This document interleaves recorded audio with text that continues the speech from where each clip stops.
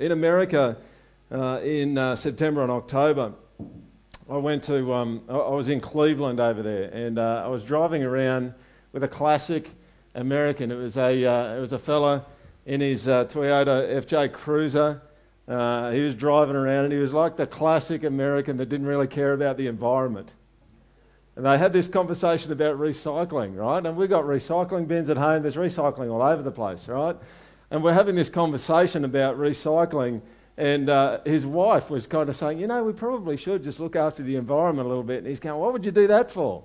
Like the only recycling bins in the States in Cleveland were at the rubbish tip, basically. No one had them at their house. It was a fascinating thing to listen to, because conversation to listen to, because it kind of showed me how far we've come in in Australia when it comes to recycling. You're probably familiar with that phrase there: reduce, reuse, recycle. So let me ask you a question. Does God recycle people? Does he? Well, maybe.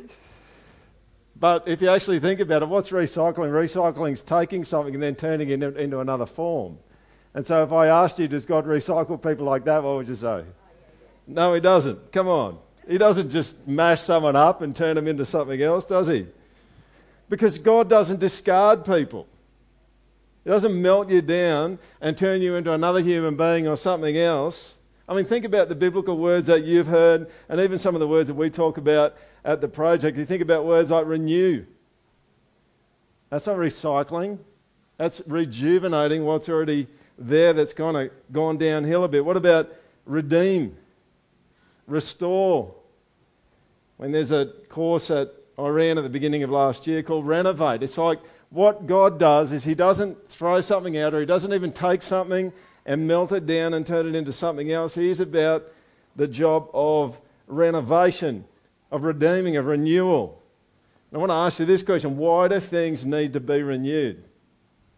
Well, one of the reasons they need to be renewed is because things get old. Who knows that personally? All right? They break down. Sometimes things need to be renewed because it's been interrupted.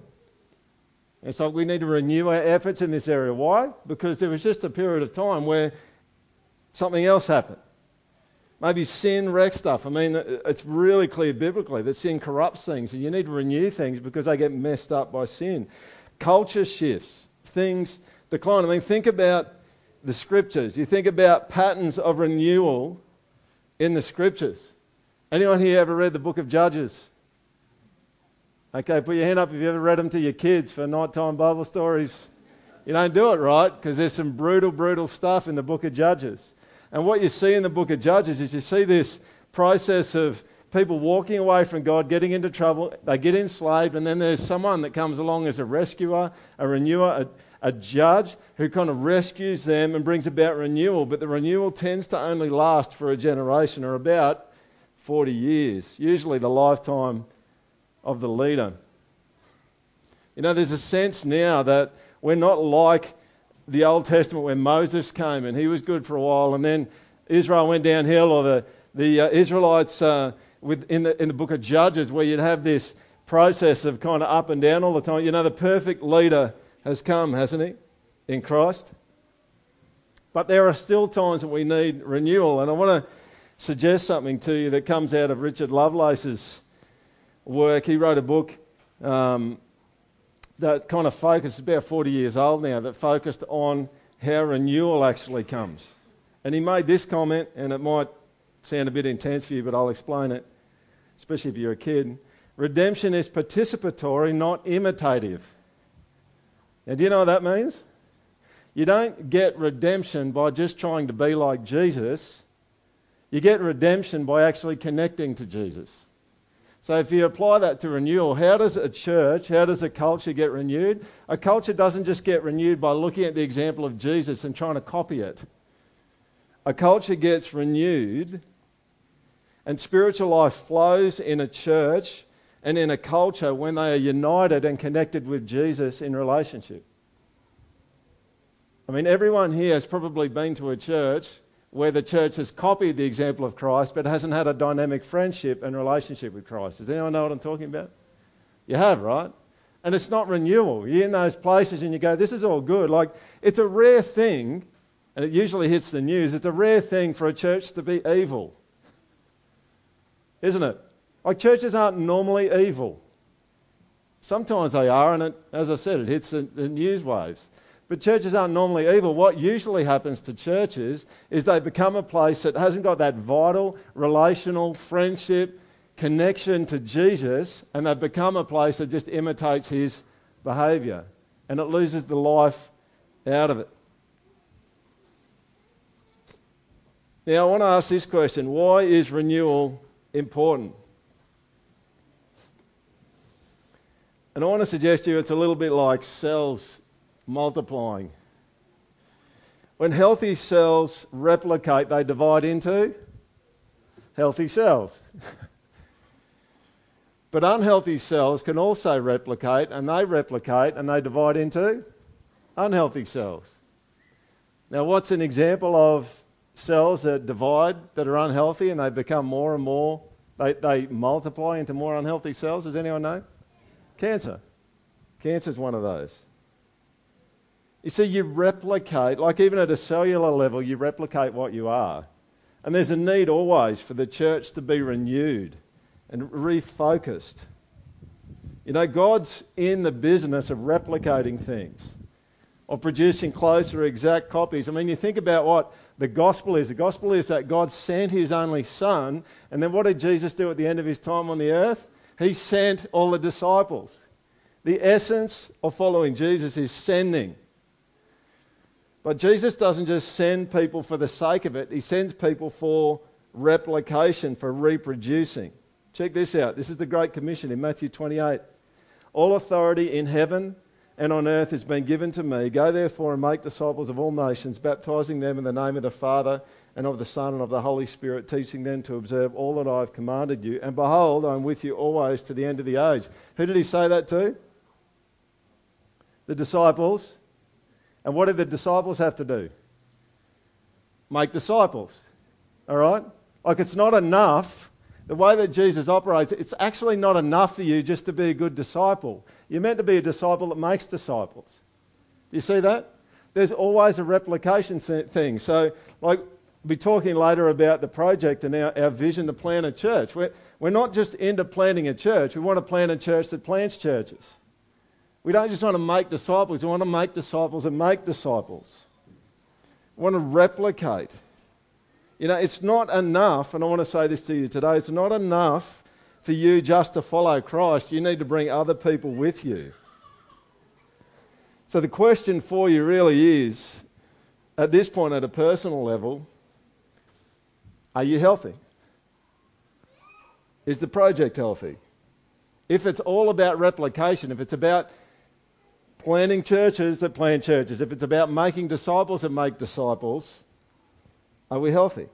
I mean, you can see this also in 1 Corinthians 11 verse 1, where Paul says, and many of you will be able to finish this, be imitators of me as I am of Christ. You see that? It's replication. It's Paul saying, I'm going to follow Jesus, you follow me the way that I follow Jesus. Now, there's probably only one little problem with using this whole kind of metaphor of healthiness and kind of cell division.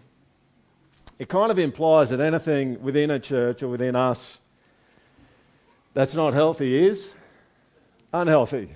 And I don't think that's entirely true either. And I don't think it's true of the project. Not all things that need to grow in the project, not all things that need to grow in you are unhealthy. Maybe they're just immature.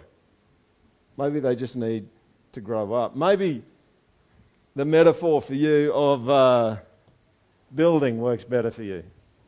What do we need to build? What are the things in the project that need building, that need some construction? Maybe there's some dodgy, broken down areas of the building that need to be knocked down. We need to take a sledge to, all right, and take them out. But maybe there's a lot of stuff in the project, there's a lot of stuff in your life that just needs to be built.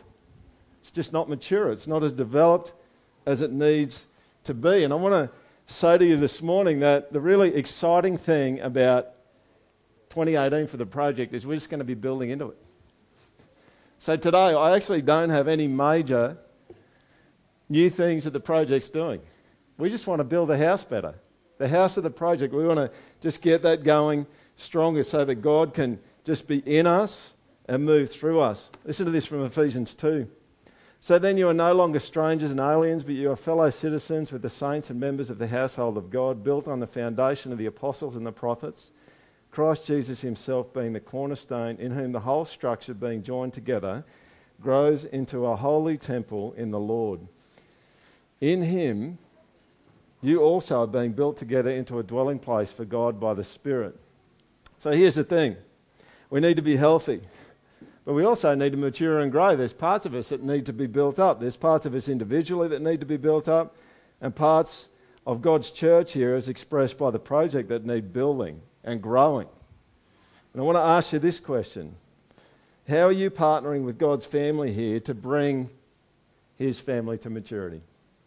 How are you partnering with us in building what God's up to here in the project? Let me give you a few questions to think about at a personal level.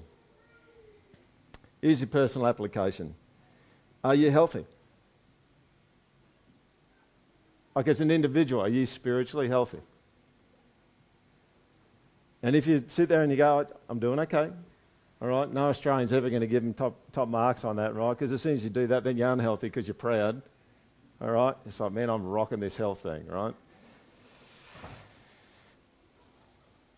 If you think, yeah, I'm not very healthy, let me ask you this question. Well, what are you doing? What are your plans to move toward being healthy? What about even just maturity? What areas in your life personally just need to grow up a bit? The person who you are, the individual temple of God, needs to be built up a little bit more. You know, how are you working to move towards being a more healthy temple for the Lord? Who are you bringing with you? How are you replicating at the moment? Like, who are you replicating with? You know, you might go, well, I brought someone to Christ. And I just go, well, that's great. That's awesome. We want more of that in the project. But did you bring someone to Christ who's bringing other people to Christ? Because your job of replication's not done until you've brought someone to Christ who's now winning other people to Jesus. You with me? Who are you bringing with you? Maybe you're a leader somewhere in the church. It's like, who are you bringing with you in that? Who are you kind of mentoring? How are you replicating yourself there? Who are you sharing the gospel with at the moment? You know, your job's not done until God uses us and works through us to shape people that shape people. Think about corporate application for us at the project here. Ask this question. This is a question the elders ask often, the leaders in the church here. Are we healthy? Where are we as a church unhealthy? Where do we need to grow? Where do we need to build into the project church? I mean, you know where we're, vision-wise, you know where we're going is we want to plant a church. And if everything went exactly the way that we'd like it to go, which it probably won't, but if it did, we'd like to do something at the beginning of next year. And like for us as elders, we're just kind of going, what things in the church do we just need to strengthen, build? What do we need to knock down? What's unhealthy that needs to be fixed up so that when we actually plant another church, we plant something healthy? Is everyone with me? That's what we want to do. It's like, parents here, you like this, right? You love it when your kids copy the good stuff about you, don't you? All right?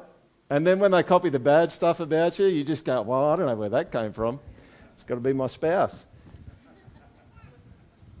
Here's the thing. We're not wanting to copy. And it's not, don't get me wrong here. It's not like a church plan has to be exactly the same as us, but we just want the essence of what we're doing to just be as mature as we can make it, to be as healthy as we can make it, so that when we replicate something good. Is anyone with me on that?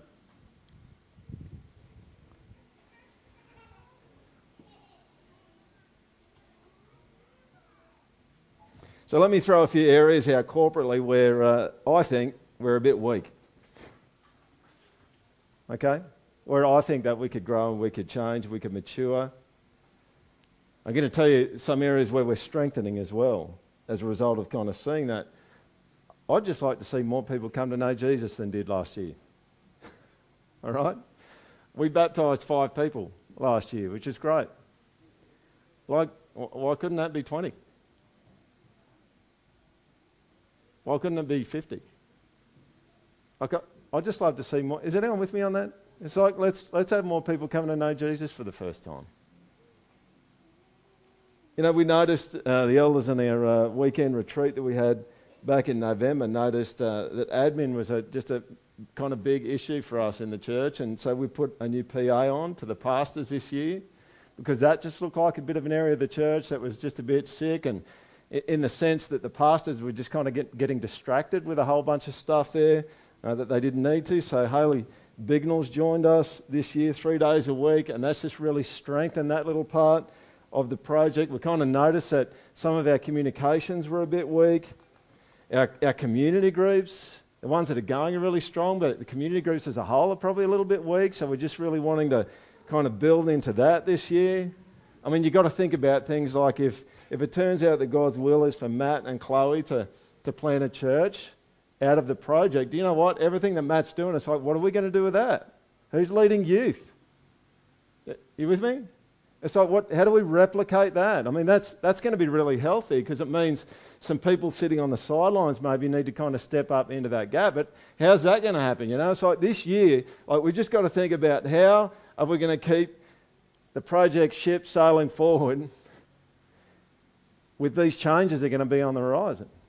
All right, how can we grow things so that when we replicate something healthy? You know, it's got a real feel.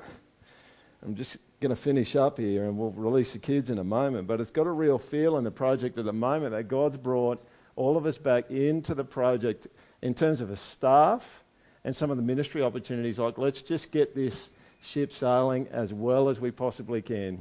Let's just build into it, get it going really well in preparation for replication. I mean, some of you sitting there, you're going, yeah, I mean, you guys are putting deacons on. Yeah, we're going to do that today, right? Well, what's that? It's like, yeah, well, we just saw a weakness area. There's a real weakness there and just felt we need to go that way and strengthen that bit of the church. So here's the big idea coming out of the first section, folks. Let's reproduce well. Let's build well into the church so we're as healthy as we can be individually and corporately. All right. 2 more things. One is this. I'm going to talk about money later, but I'm just going to talk about it for a moment here. Last week, I think it was, I encouraged you to think about your first fruits. All right? At the start of the year, think about your first fruits as a recognition of God's generosity to you and the fact that God owns everything that you own anyway. I mean, the biblical principle is give the cream off the top. Don't give God the dregs, give the cream off the top. So there's an opportunity for you to give money. If you're a regular, if you're new with us today, you feel free to let the money pass. That's no dramas. You can get direct debit details off the website if you want that. But just an encouragement for you to be generous and to recognise that your money is God's money. You don't get to take it with you when you die. But the way that you invest your money now for the kingdom will bring rewards after you die.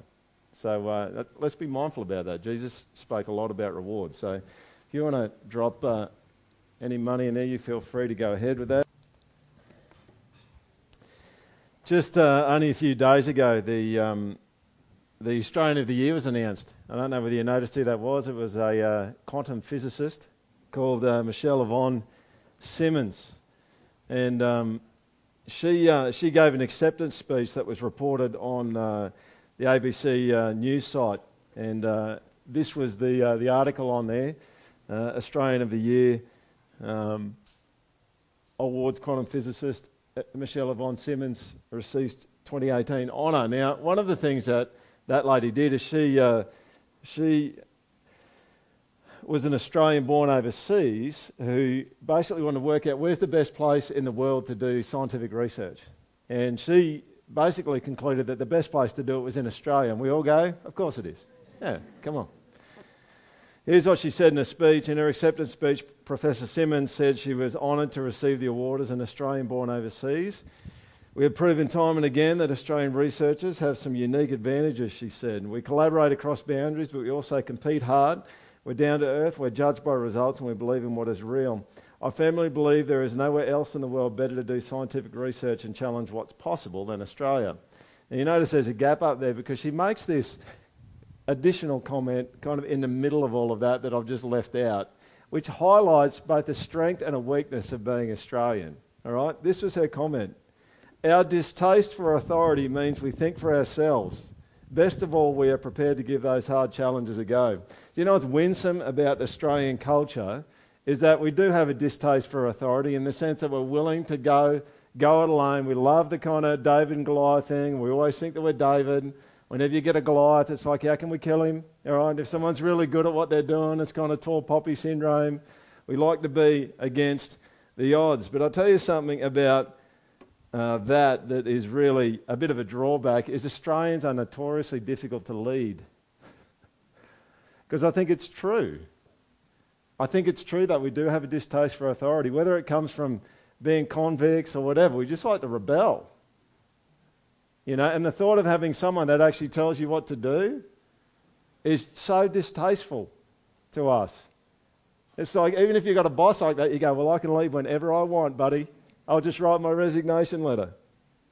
You see, there's unique advantages within the Australian culture, as the Australian of the Year identified, but there's also some unique disadvantages. But the irony in all of this is that even though Australians have got a real distaste for authority, Jesus still says that they're like sheep that need leadership. Do you see the problem? It's not like Australians, like we've got it all worked out, we don't need authority anymore and we're going to be fine without it. We actually need leadership and we need authority over us to operate well and operate together well, but at the same time we fight against it and we don't actually like it. I remember a number of years ago coming home from holidays and I got back. And it wasn't a disaster, but there was a whole bunch of things in the project here that kind of fell apart a little bit while I was away. And it wasn't a major thing. They were just things that kind of fell apart a little bit, and most people wouldn't have even noticed. All right? But behind the scenes, and I just got to the point where I was just going, what is going on? Can't I just go away for holidays for a bit and everything just kind of hold together? And don't hear me saying that I've got an overinflated view of my importance. All right? I just think, I love the idea of not having to do, that sounds terrible, not having to do anything and everything being okay.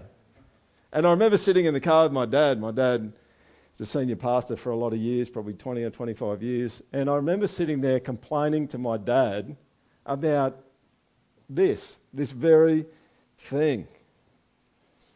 Like, Dad, I got home and there's all these things that just weren't going very well.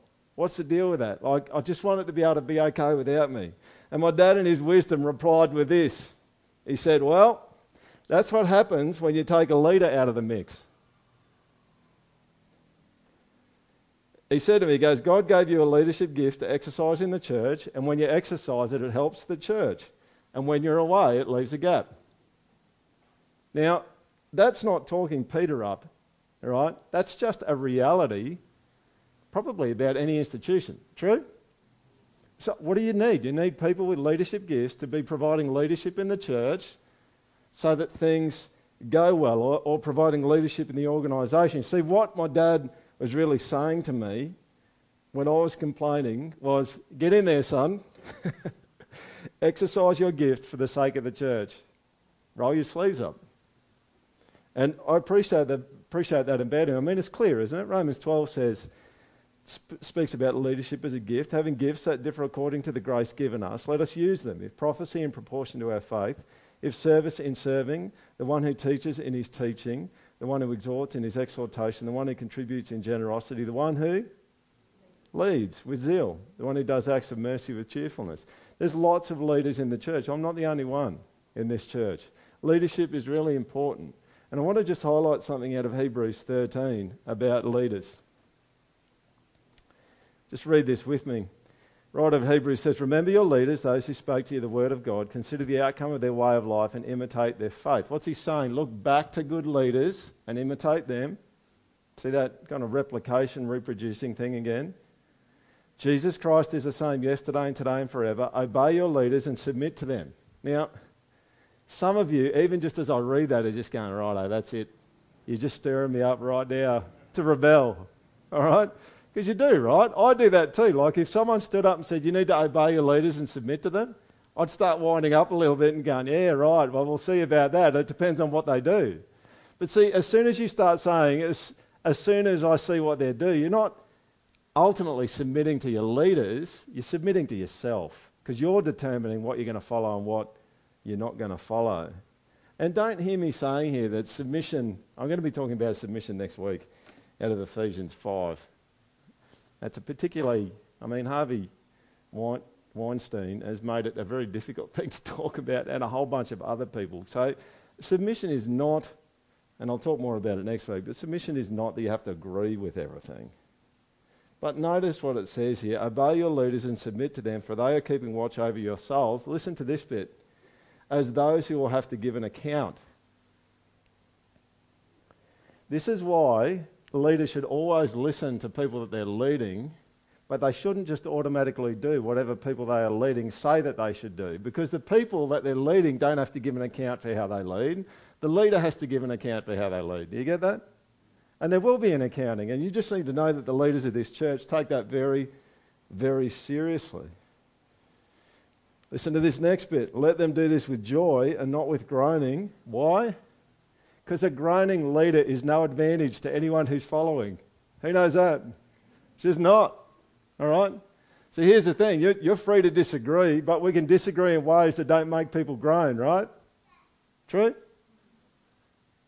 We can volunteer, but we'll volunteer in ways and we'll serve in ways that don't make leaders groan. You know, one thing that makes a leader groan is when a volunteer doesn't show up and doesn't tell them. That makes a leader groan. Like, that's a really simple one. Am I busting you and I'm getting you in trouble? No, I'm not. I'm just saying let's have a really healthy, positive, growing, building project where, not a building project, but Project Church. That's the other announcement today. We're buying a $6 million property. So you're all laughing straight up. Here's the thing. Leaders often have more information than followers have, and they make decisions based on that information. And we have to give an account for what happens. So you can disagree, but please, as you serve in the church, as you attend church, let's disagree in ways that don't make people groan. There's no advantage to you when the leaders groan. All right, I want to invite Matt up. Where is Matt? Here he is. So one tier of leaders in the church are community group leaders. So I'm just going to give Matt a few moments to talk about that. So, there's this picture that we get in Acts, in the book of Acts, sort of right throughout the early church, where the end of Acts 2 and the end of Acts 4, I'll read you the end of Acts 4, it says, now the of those who believed were of one heart and soul. And as the church sort of explodes into history, we see this real unity, this sense of community, right? People being together, meeting each other's needs, sharing what they have, sharing their possessions, sharing their faith and their lives together. And that sort of sets the tone for us today, is community is a part of God's church, that we belong together, that we belong in relationship with each other as God's body. One of the ways that we see that happen here at the project are in community groups. So we meet in groups to share our faith, to share our struggles, to share our needs with each other.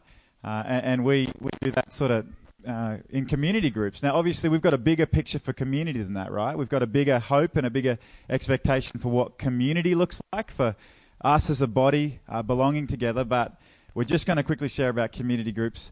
There's a few community group leaders away, but those that are community group leaders currently, can you stand up just where you are?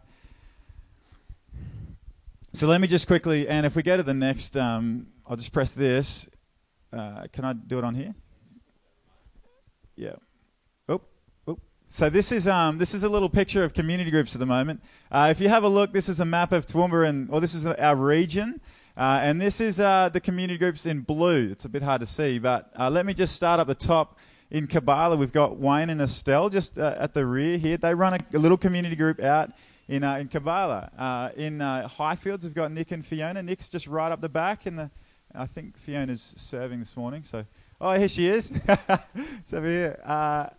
And then over here in Murphy's Creek, it's probably most of you haven't been there, but there's a little suburb down here called Murphy's Creek. Just kidding. Nathan, Renee, just over this side, they run a community group down in Murphy's Creek. Yeah, that's right. There's a lot of that's some fans. And then in Mount Connock or Blue Mountain Heights, they're away today, but Richard and Joe Hollis, they run a community group there. That's the newest one. Oh, actually, no. Myself and my wife, Chloe, we're sort of in West Toowoomba, and Ray and Lynn, we're launching a community group this week with them. They can stand up so everyone can meet them.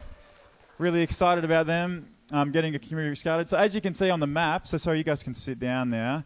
You can see on the map there's a little hole in the south of Toowoomba that we're praying for and hoping that God will grow us there. And as well out the Maringadan sort of area. We've got a bunch of people from Maringadan. So I just thought I'd mention those. If you've got a heart for community in those areas, why don't you put yourself forward? Come and talk to me. But what I want to encourage the church to do is if you're not in a community group, that would be a really good thing to do. That's sort of all we say about it. We don't say you need to be, but it would be really good for your faith and for your family and for your relationships to be connected into a community group. So most of these are midweek. Some of these are Sunday afternoons. You can go for lunch and gather together. And that is a cost. It's a sacrifice. I remember sitting in a community group meeting. We were in the Gillies community group years ago with my daughter crying on my lap in the middle of a worship song, just patting her on the back, just like, what am I doing here? What are we doing this for? But there's a cost to it, right? But there's a real rich treasure that comes out of community. So if you're not in a community group, we'd love to encourage you to please consider getting connected. If you need more information, talk to me or talk to one of those leaders that just stood up. Is that good? Great. Thanks. So, we are doing community groups in 2018, in case anyone noticed. The previous slide was 2017. So that's good. If you ever get the chance to get around the elders, when they're pretty relaxed, leaders of the church, you'll know there's lots and lots of Murphy's Creek jokes that just fly around, which are not appreciated by anyone who lives in Murphy's Creek. So it's almost a little... Yeah, there are. Yeah. So I'm doing my best to resist right now. And I will. I think... Just don't pause, Peter. Don't pause. Church offices, I'm not talking about physical offices. I'm talking about the offices of church in terms of leadership of the church. Two main ones that the Bible talks about are elders and deacons in terms of offices of the church. These are the elders of the church. They're not all here now. Nathan's been leading worship. Sean was playing bass. Maybe you guys can just stand up if you're here. That's a really bad photo of me. This is like it's a bit weird, isn't it? It's like, anyway, I don't know. You're going, Peter's vain. Yes, he is. He also doesn't like dodgy photos. But anyway, looks like I'm up to something. But these are the elders of the church, as well as Dave Birding, who's over in Project Kids. So they're kind of the leaders of the church in terms of the governance kind of the church. The church, just so that you know, is a company structure, and so all of the elders are also directors in the church. So they kind of wear the pants, so to speak, in both of those areas. You guys can grab a seat. What we are launching into now is this year is putting some deacons on. We gave you an opportunity to kind of give us some feedback on the deacons. Probably the statement that cashes out the way we see this best is this one here for 9 marks. Elders lead ministry. Ministry is really the meeting of needs. Deacons facilitate ministry, and the congregation does ministry. So last year we had elders and congregation, and then just the practical kind of implementation of ministry in the middle was a real struggle, in the sense that the elders were pretty well engaged and committed, and we just saw the real need to kind of get deacons up and running in the church. If you like flow charts and you have good enough sight, you can see that. Jesus leads this church. Underneath that are the 5 elders, and you can see that what we've actually done is we've given individual elders a ministry area where they would have a deacon that kind of connects with them in that particular ministry area. So Dave is looking after Project Kids. I'll just talk about Ruth in a minute. Cole Patterson is going to look after welcoming, which is Ray Hingst and Lynn Brennan are the deacons nominees there. Nathan's looking after International Mercy Ministries, which is our Compassion Project and Partnership, which is Jodie Turner. Rob Nielsen's a deacon of music that's going to be helping out there. The LAG, which is a leadership advisory group, provides advice for the elders on all sorts of things, most notably HR and budgetary areas. And there's 3 deacons in underneath there. That's Alex, Alan and Steve Turley. And a couple of those, one of those deacons, I should say, Alan Conroy, will also double across to looking after Sunday services with Nick Crow. They're kind of being a bit of a steward for us on Sunday mornings. So, underneath that, the rest of you. The reason why Ruth is in brackets is because she's actually on staff with us 10 hours a week. And I just want to say publicly again that staff at the project ultimately are a kind of deacon.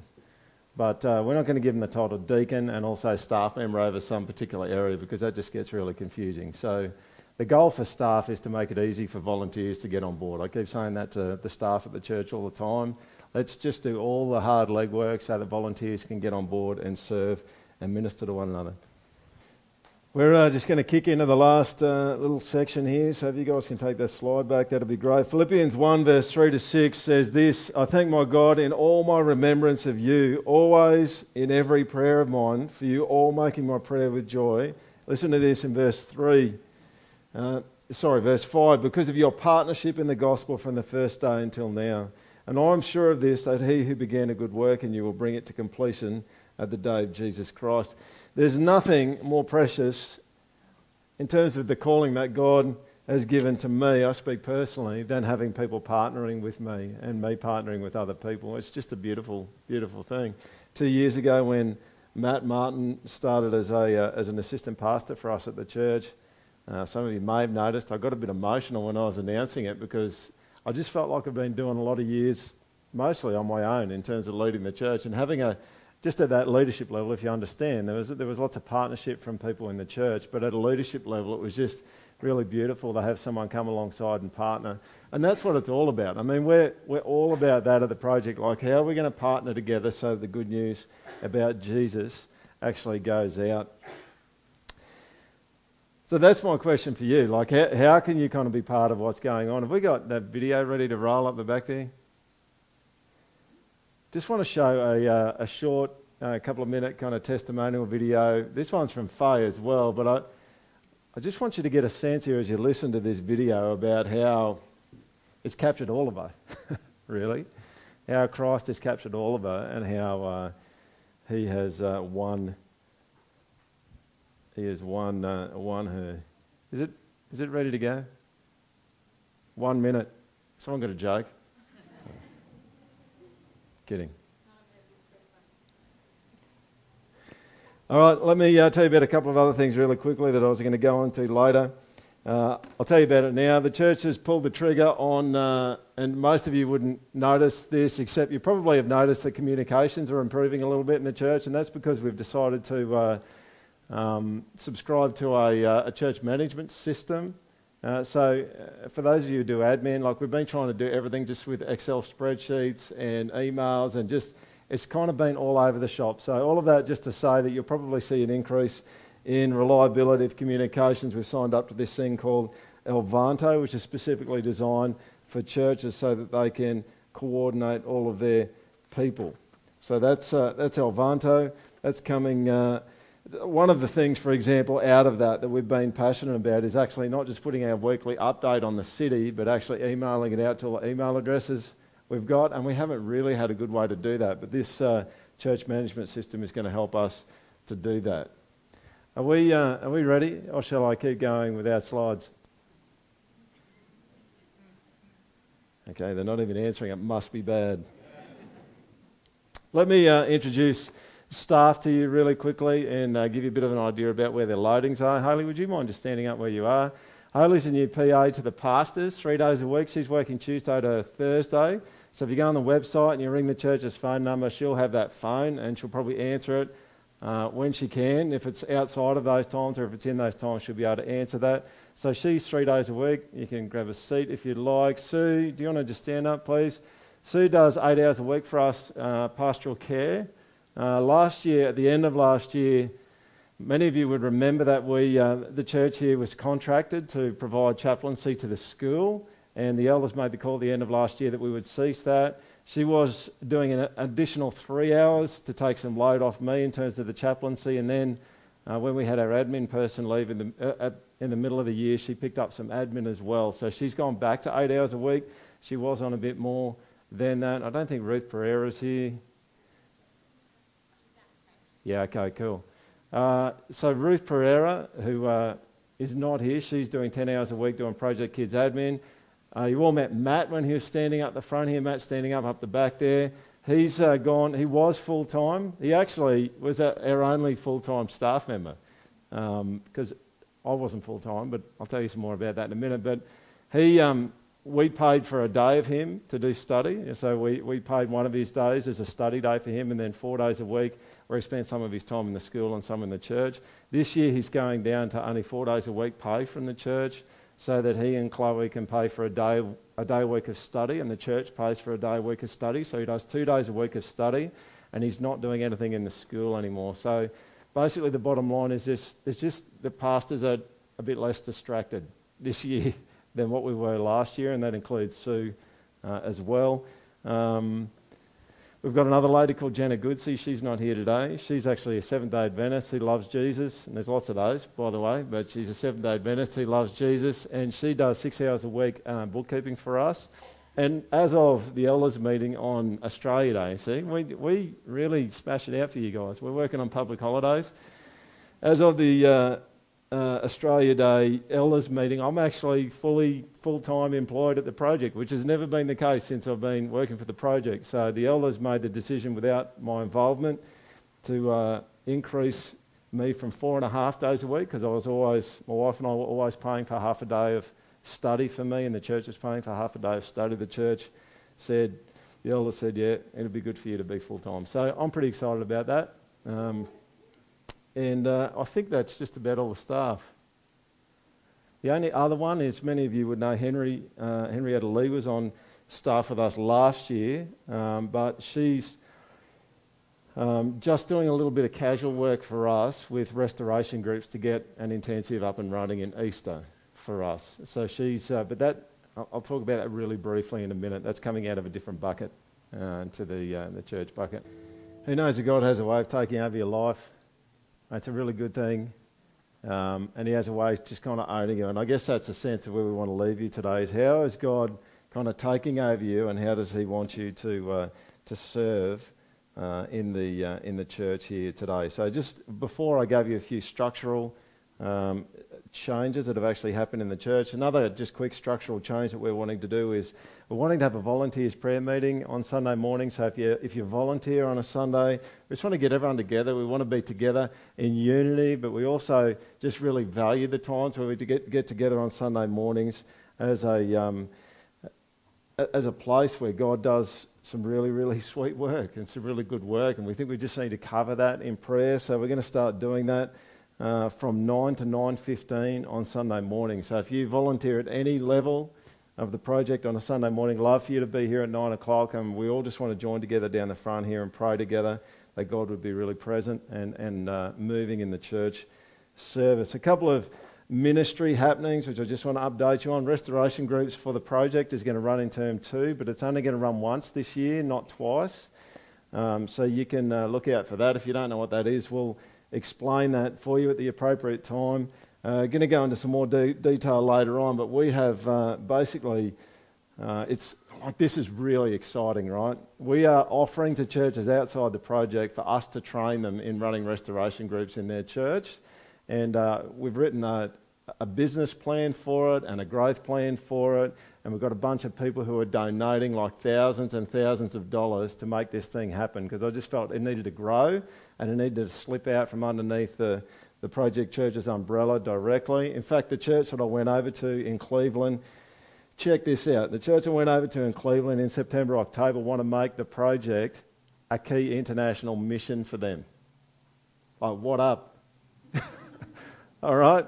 And they're going to be sending a whole bunch of money our way because they want to support us in training other churches in Australia to do restoration groups. So that's really exciting. We've got some local businessmen who are chipping in some coin there to help that to happen. You'll hear more about this later, but if you've got a phone and you love restoration groups and you've been through it, you want to donate to it, it's got its own bank account now. You can take a photo of that and then just give thousands. Do that because we want to see people changed by Jesus. Who's with me on that? And restoration groups is like the best small group thing ever for doing that.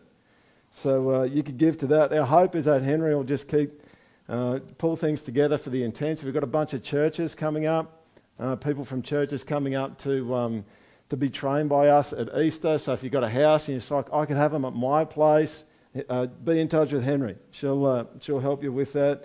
And then after that, what we're hoping is that we'll have enough money to put a director of operations in. Restore Ministries, you may not know, but if you go to restoreministries.com.au, that's us. All right? And it's all about replicating stuff, really, and helping other churches to do stuff. You can see restoration groups, Move. Most of you would know what Move is. And Renovate is the course that I wrote that restores identity in people as part of my doctorate. So we're just offering that to other churches, to serve other churches, to give them things that they can do that will help their people. That's the funky logo for it. And this is not confirmed, but there's a really solid chance we're going to be able to get Ed Welsh out as part of the project this year. If you've heard me talk about Ed before, yeah, that's going to be awesome. So you could pray for that. He's like a guru. He's probably the most famous guy of biblical counselling, arguably in the world. And it looks like God's stitching this thing together. And we're going to have him out later on this year. So more info on that as we go. There's about 20 of us going down to the Acts 29 Church Planting Conference on the Gold Coast. It's going to be killing us because it's at Surfers. We're staying at Q1, so it's kind of real missionary kind of territory. But we're going down and we're going to go to that. So Matt and Chloe are going through Acts 29 Church Planter Assessment at the moment, and they may or may not be the ones that do the church plant for us. They're just kind of at the front of the line at the moment. We're just having them go through assessment, and we'll work out whether they're the right people for the mix after that. So you could pray for them. You also, if you've got a massive heart for church planting because you know that it's the best evangelistic strategy that has ever existed on the planet, you can give money to that, like lots of money, because it's not yours anyway. Is anyone with me? So it's got its own bank account. All right, and the elders have actually put aside a whole bunch of cash from the church, from our missions giving into that account to actually help that church plant to get up and running when that happens. We're not working for the school anymore. Look, the last couple of years have been great being in the school, and we love the school community, and we want to contribute and see people connected to Jesus in the school community. But it just got to the point for us last year that it was a bit of a distraction from the project, to be honest. And we just felt like we need to be back in the project, contributing to the project. So what's the bottom line? The bottom line is that we love the school and we want to contribute to the school. And you'll hear, if you've got kids in the school, you hear communications going out into the school saying that we want to connect to the school, but we're just not being paid to do it. It's a love job, all right? And it is a love job, and we do love the school, and we want to contribute to it. So that's going to be happening this year. There'll be some ways that will find some expression as we go through the year. We are going to have another compassion trip, but you notice it's not going to be till 2019. And that's just because we want some missional clear air for the church plant. If God brings it all together for us to plant a church at the beginning of next year. We just don't want mixed or confused messages about you give your money here or here or here, or this is what we're doing here in this 10 minutes, and then next week we're going to be doing this. We're just building, growing the project for the sake of replication. But if you're into compassion, and we all are, well, the leadership's all into it, all right, and I trust many of you are into it. There will be a trip coming up. You can start saving 20 cents a day and then have a lot more to pay off in September, October in 2019. Let me give you some notable numbers. There were 5 baptisms last year. Let me tell you about attendance last year. Bums on seats don't really tell you that much, but they tell you something. I still haven't worked out what that is, but they do tell you something. During school terms, In 2016, we averaged 190 people on a Sunday. And in 2017, I can't even click that. This is like the demon of technology is coming for my soul. 2017, it was 175. So you can actually see there that we have gone backwards a little bit in growth. Okay? Just letting you know about that. And then I'm just going to let you know how you can partner with us. There's lots of ways you can partner with us. I want to talk to you about money for a moment. Oh, geez. Here we go.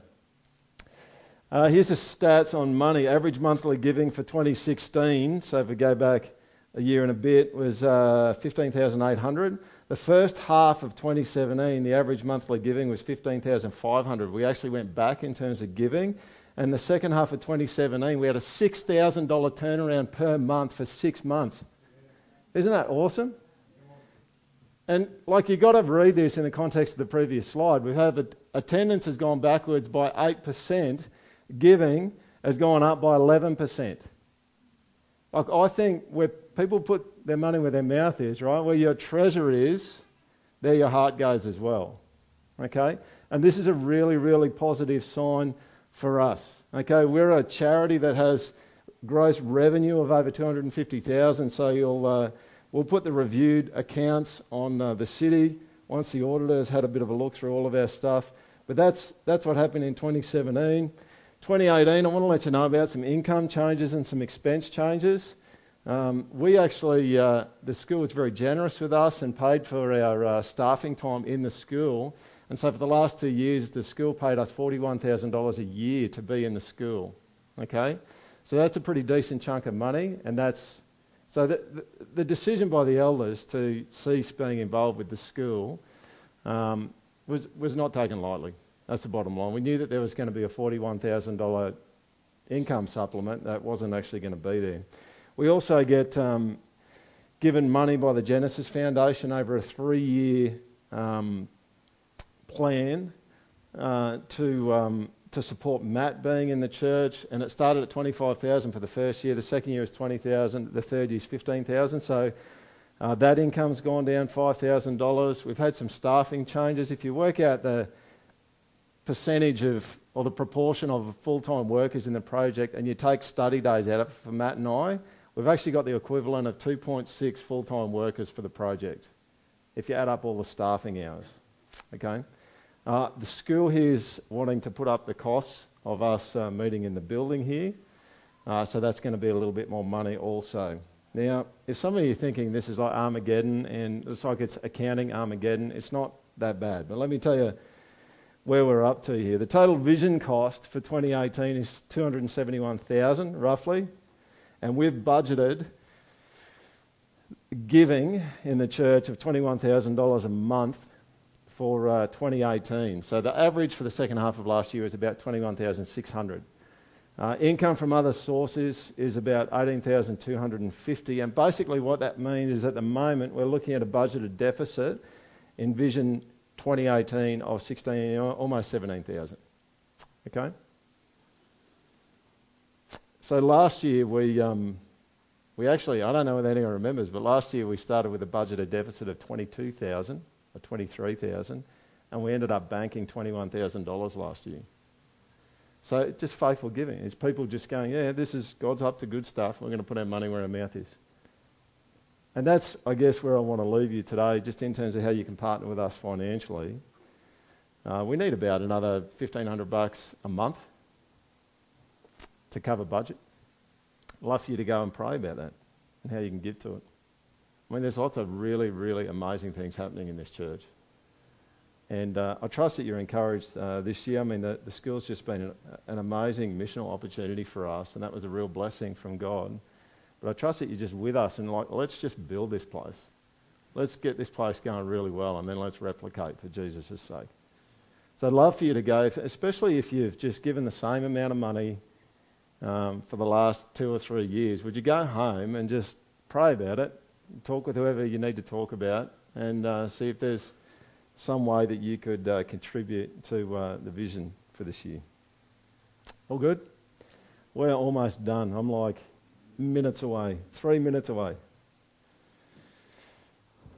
What I've got for you, just to as a bit of a help for you, is I've just got a whole bunch of 2018 budgets for the church. So there's about 80 or 100 of those, so it's probably best if you just take 1 or 2 per household. We're just handing that out. I'm really happy for you to come and ask any questions that you might have. Really just want you to see where the money goes. That's the bottom line. Like, we're not just throwing money down the drain here. There's just expenses. I mean, one of the realities is we are dedicated as elders to giving 10% of our income away to missions or to people and ministries outside of us. All right? Now, this year, do you know how much that's going to be? It's like 25 grand. You know, we just believe in this whole thing about first fruits so much, like we want to do it as a church. And some of you go, well, couldn't you just use that 25 grand and cover the $17,000 deficit you got? Yeah, you could. But that's the faith step, right? That's the faith step that God calls you to. That's what God calls my wife and I to do in our family. It's like, will you give me the cream of the crop and trust me to give you what you need? And I just want you to know the elders are doing that. That's what we're doing there, all right? And we just don't want to be distracted and just kind of pulling that missions and donations money in and just going, oh, we could look after ourselves with our money. We want to be people who give outwards, and we want to recognise that the income of the church comes from the Lord also. And He's repaid us in spades. All right, here's the last thing. What I want you to do, if you can, is in a moment, I'm going to give you the opportunity, and I'm going to encourage you today to get your phones out and use your phones. Here's what I want you to do. I'm going to give you a link. I'm going to give you 2 links, actually. One link is service opportunities and how you can partner with your person. All right, I've just talked about how you can partner with your money. I'm going to give you a link that is an opportunity for you to express how you can partner with your person. And what it'll do is it'll when you go to that link, you'll go to this form here, and you can fill the form out, all right? There's a link down the bottom of that form that gives you some more detail about service opportunities in the church. And on the slide after this one, there's also a link to update your contact details. But here's what I'd love you to do the most. If you get the contact details, that's great. If you don't, can you just have a crack at service opportunities and see if you can fill out one of these forms? The link at the top, if you just type in bit.ly/the Project Church, TPC, Ministry Opportunities, you'll go straight to that form. If you finish that form off, you're welcome to take a photo of this, and you can do it at home if you want to do it at home. But I'd love for you to update your details as well. I'm just going to pray. I'm done. All good? Now that you're all on your phones, I'm going to do something spiritual like pray. All right, why don't you pray with me, and then you can just finish off doing that, and that will help us to partner well together in terms of how you can serve in the church. Jesus, thank you for today. Thanks for thanks for helping us to get through. It's been a long morning. Thank you for the people's patience today to listen and to be attentive. God, would you help us to be people who serve well together for your sake, that this year that the project would be just a well-built kind of holy temple to you and your presence this year. I pray that you'd show us areas where we need to grow and areas that aren't quite as healthy as they could be. Help us to grow up in those things for your sake. And God, let us just see at the end of the year how we've grown at the end of this year and how we've changed. God bless you for your involvement with us and your presence here with us today. Amen. Folks, take a few moments to fill those out. Have a great day.